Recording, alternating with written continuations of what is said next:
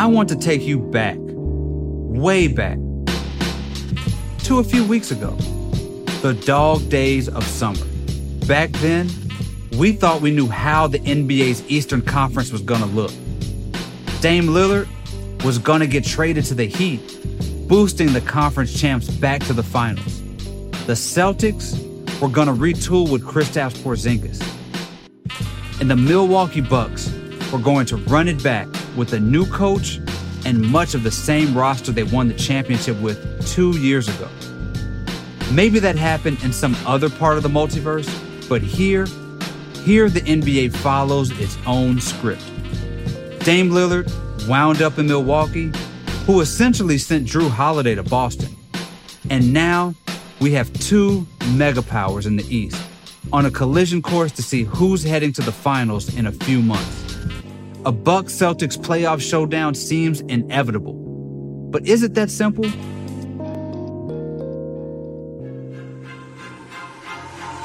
Today, Brian Windhorst is here for part 2 of our NBA preview, where we break down this new Eastern Conference rivalry and explore whether or not Philadelphia can realistically overcome the drama that is James Harden and make their own run at the crown. I'm David Dennis Jr. It's Wednesday, October 25th. This is ESPN Daily.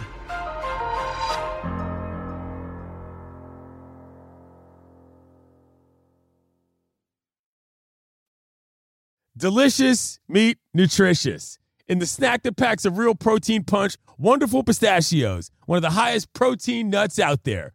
Each 1 ounce serving has 6 grams of protein, giving you over 10% of your daily value. Trust me, I've been eating them like there's no tomorrow all week. Wonderful Pistachios also come in a variety of flavors and sizes, perfect for enjoying with your family and friends or taking them with you on the go. And you, like me, are on the go a lot. Taking the kids to school, hopping from meeting to meeting, shopping for groceries, whatever it may be.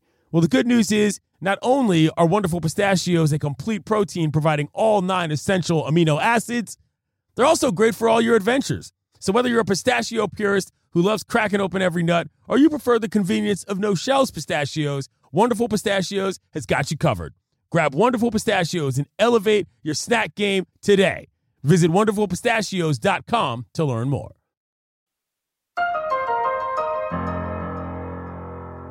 Okay, Brian, we're back for day 2 of our NBA preview. We talked about the Western Conference on yesterday's show. Today, we'll focus on the East, where most teams are starting to play tonight. And as I said in the open, things are very, very top-heavy. Entire conversation revolves around the Milwaukee Bucks and the Boston Celtics. Tell me how you're sizing up the race for the Eastern Conference right now. Well, it's such a unique situation where we have basically an indirect trade. The Dame Lillard trade, which was designed to get the Bucks over the hump, basically led to their number 1 rival in the East improving, with Drew Holiday getting rerouted there. And, certainly they didn't know that when they traded Drew Holiday to the Blazers that he was going to be a Celtic. But they had to know that Drew Holiday wasn't going to stay in Portland. And they had to know that Boston was a real option there, because with the moment that I saw Drew Holiday on the market, one of the first teams I thought of was the Celtics. 2 years ago, we really got an epic series between those two teams. It was a 7-game series. Bucks Celtics came down to a Sunday afternoon, Game 7 in Boston, that the Celtics were able to win and go to the finals. The Bucks will fall short as the Boston Celtics advance to the Eastern Conference Finals, winning 4-3 in a classic series between 2 terrific teams. Last year, we thought we were getting it again. We thought we were getting a rematch, and then the Bucks, washed out in the first round, and the team that beat them, the Heat, end up facing the Celtics in what ended up being another wild 7-game series with the Heat prevailing. I do think that the Bucks and the Celtics are the best teams in the East. I expect them to be at each other all year, and the Drew Holiday component really makes it fascinating, because while I do believe the Bucks improved by making that Dame Lillard trade. How could you not, acquiring a top 75 all-time player, one of the best players ever to play point guard in the history of the game, an ideal pick-and-roll partner for Giannis Antetokounmpo that should alleviate their biggest weakness over the recent years, which is crunch time offense, half-court under-pressure offense, one of the best half-court under-pressure players we've ever seen. But their opponents improved. And so the chances for the Bucks against the rest of the league may have increased significantly with that trade, but their chances against the Celtics arguably may have been flat, if not maybe even incrementally in the Celtics' favor, because historically one of the best defensive players against Dame Lillard in the league has been Drew Holiday.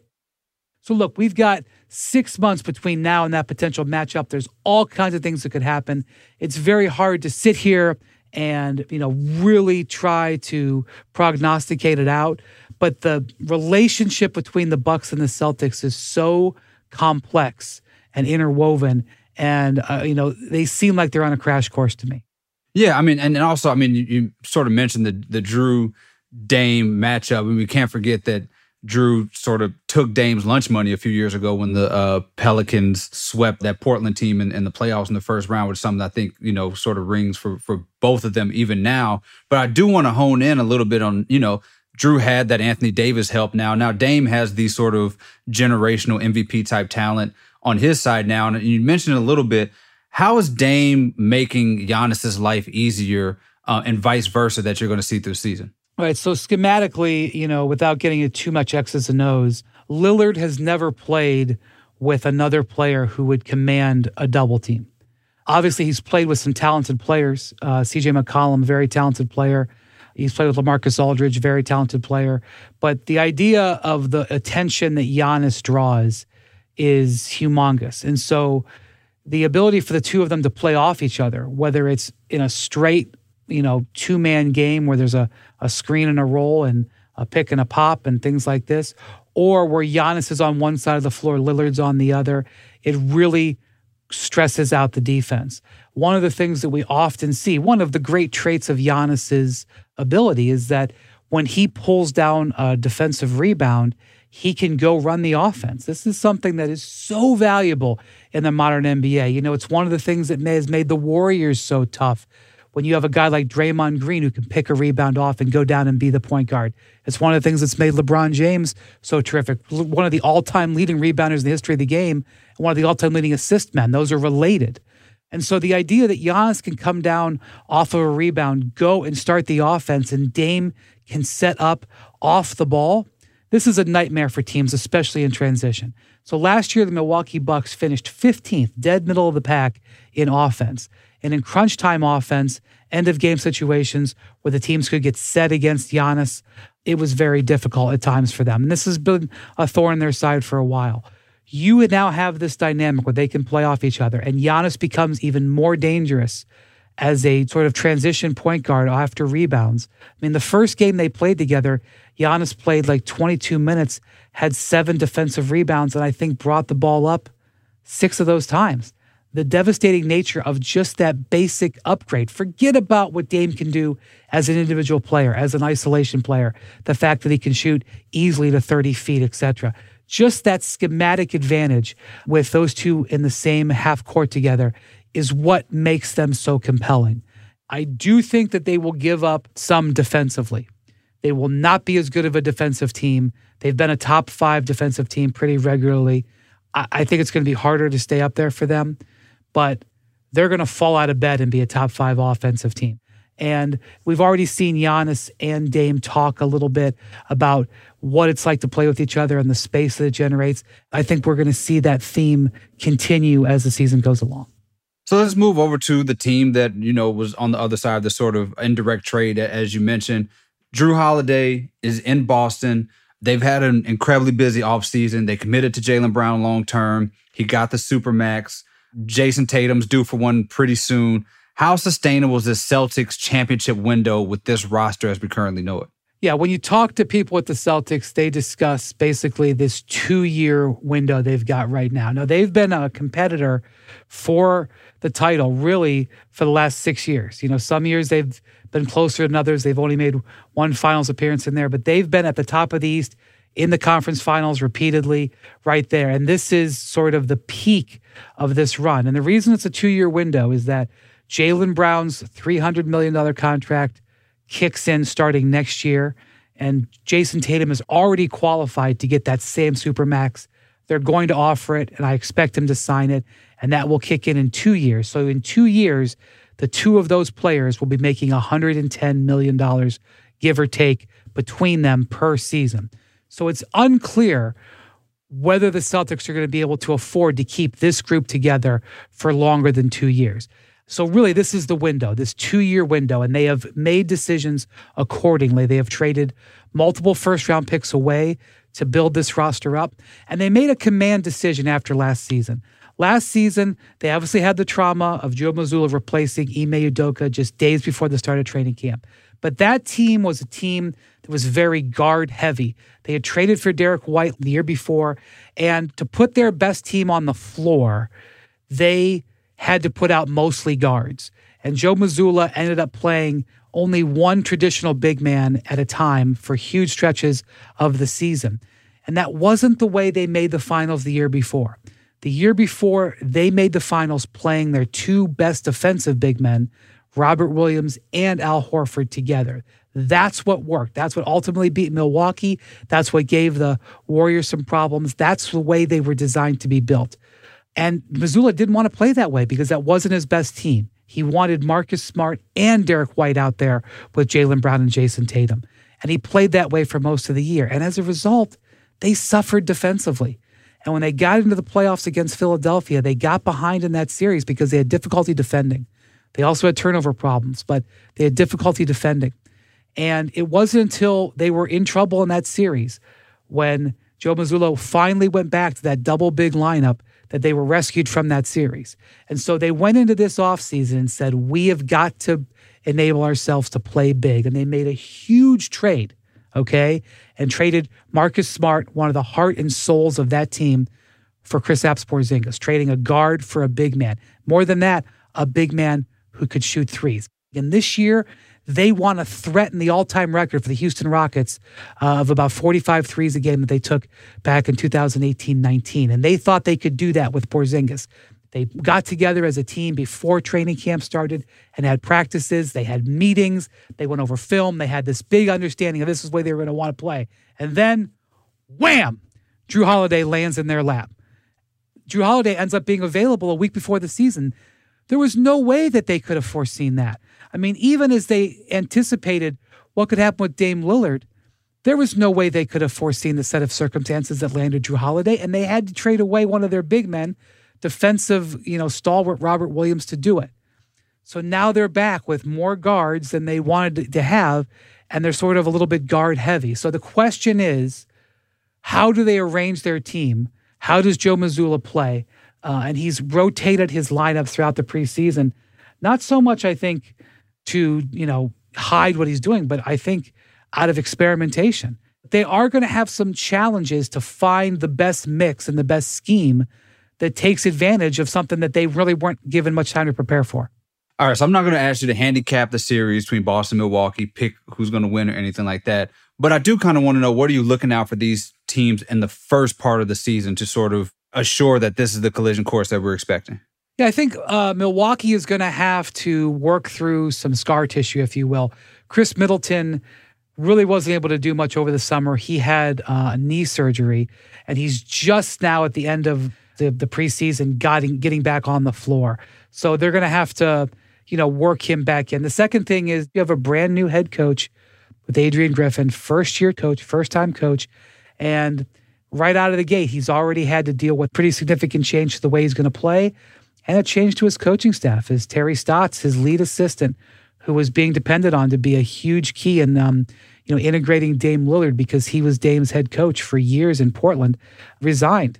And we don't have 100% clarity on that yet, but I don't think it was because things were going great.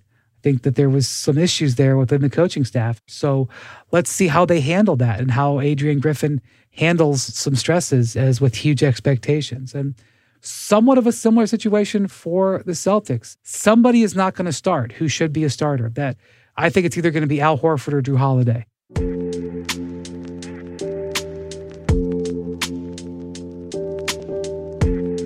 I think they're going to be highly successful. I think they're going to rack up wins, but making sure everybody gets comfortable within their role, because Al Horford has said in the past he really wants to start. So, both teams kind of have a bit of rough edges to work off. Okay, Brian, after the break, let's turn to the James Harden-sized problem in Philadelphia.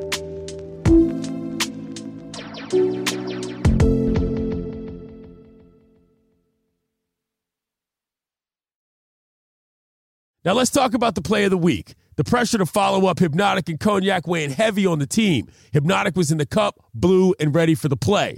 And boom, Añejo Tequila came in with the smooth assist to Hypnotic's tropical fruit finish. Shaken, strained, poured. It was green and good.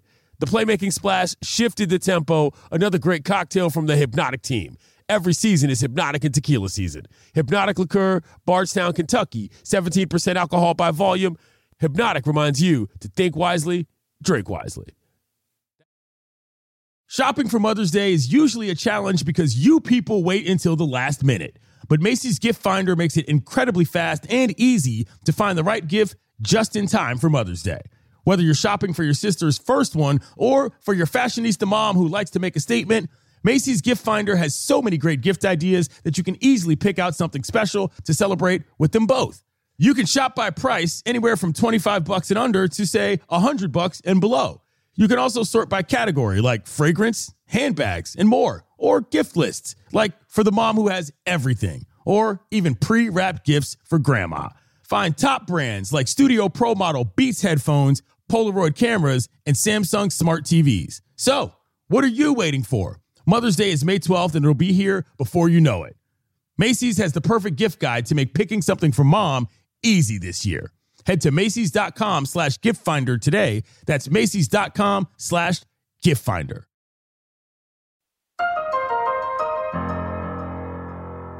So we're going from the teams made the biggest offseason moves to a team that cannot make a move at all right now, and that's Philadelphia. So we talked ad nauseum about their situation on this show with James Harden. He's demanded a trade, called GM Daryl Morey a liar, said the relationship is beyond repair, skipped the first couple of days of camp, then showed up, then started skipping practice again. What is going on in Philadelphia with the team and James Harden? Well, James Harden wants to be traded, and ideally he wants to be traded to a team where he wants to be and who has a chance to re-sign him. And he's decided that's going to be the LA Clippers, although I think theoretically there could be some other teams down the line. And when he opted into that contract, which was this last year of a contract, he did so with the expectation he was going to be traded. Again, I know it's counterintuitive that a player signs a document that says, okay, I'm going to play next year for this team. But what he was really doing there was saying, I'm done in Philadelphia. And I think he's very frustrated that he hasn't gotten what he's wanted. And there's a very complex series of reasons why he hasn't got what he's wanted. But one of the basic reasons is that there isn't a market.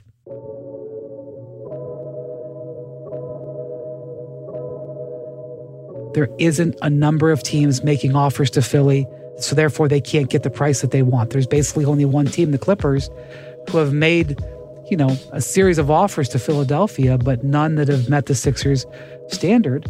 And so, you'd think in common sense that if a player was sitting back and seeing that teams weren't really wanting to trade for him and not bending over to try to sign him, that would be humbling. But that is not how James Harden has seen it. He has seen it as enabling. And frankly, I don't blame him, because at various points in his career, when he hasn't gotten what he's wanted, he's made power moves like this, and he's gotten what he's wanted. All the way back to when he was with the Oklahoma City Thunder. He wanted a max contract when he was coming off his third year. The Thunder didn't want to give it to him. They offered him less. He said, no, I'm not signing it. I'll leave in free agency. And they traded him to Houston. Within hours, he signed that max contract. When he was tired of being in Houston, he said, I want to be traded. There was some drama there, but he ultimately was able to get what he wanted to Brooklyn. When he wanted to leave Brooklyn, and he only wanted to go to Philadelphia, he basically quit playing on a mid-season road trip to the West Coast. He basically quit playing, and he got what he wanted. He got to Philadelphia. So why would he not do that same thing and not get what he wants now? He's had a track record of doing it. So what you have here on the other side is the 76ers, who are a contending team. They're trying to win the title this year. They have the MVP, Joel Embiid, in his prime on their roster.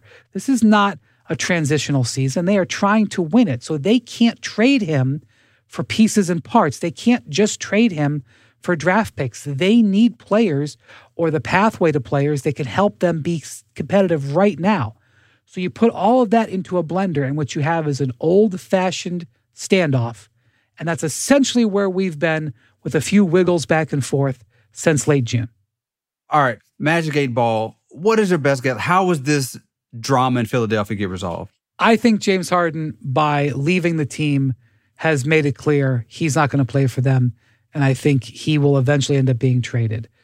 I wouldn't have advised that. I would have advised him playing, because I think the best way of him to get traded, or the best chance of him to get paid, which is at the bedrock of all of this, is to play for the Sixers, even if that was meant getting paid by the Sixers at the end of this year. But he has very clearly elected not to go that route.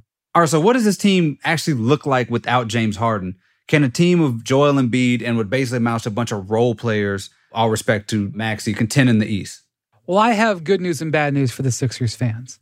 There's maybe no other team in the league that could lose an all-star level point guard like James Harden, who led the league in assists last year, and have as great of a replacement sitting there as Tyrese Maxey.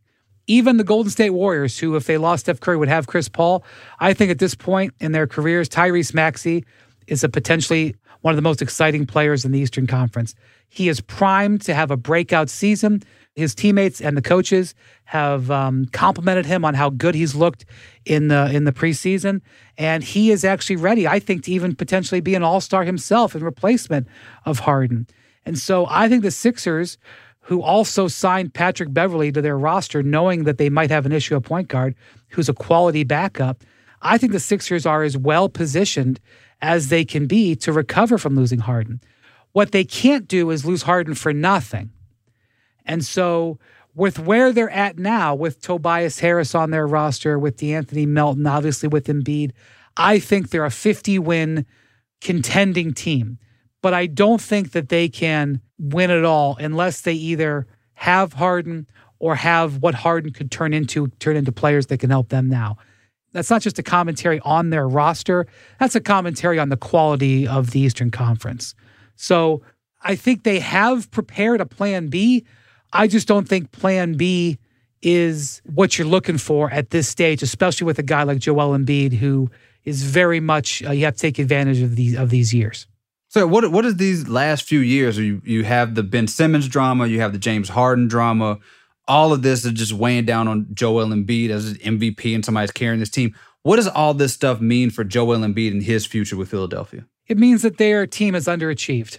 They have had a formula that could have worked, but it hasn't. And I'm telling you, last year, they're in Game 6 against the Celtics with a 3-2 lead on their home court in a winnable game in the fourth quarter, and they have the MVP. Now, Embiid was a little bit banged up, had a knee issue earlier in the playoffs. He had missed some games in that series. I'm not saying he was at the top of his game, but they basically needed a couple of plays from Embiid from Harden, and they're in the Eastern Conference Finals. And they're playing Miami, who they would have been favored against. And against Denver, a possible ability matchup with Denver, they have the greatest weapon in the league against Jokic, which is Embiid. You look at them and say, well, they can't get out of the second round. They're a failure. That's a true statement. But they are not a huge distance away from being right there. And that's what's got to be maddening from Embiid, is that, you know, there's all these roadblocks that are getting thrown in front of him, including at times his own health. And they're still not that far away. If they could just put it together and just maximize what they have, they could do it. if you have frustrating season over frustrating season happen, it's human nature to wonder if you can put it together. So basically, regardless of the Harden situation, the Sixers cannot afford to have another disappointing year where they underachieve with Joel Embiid. That's just basic logic with where the NBA is today.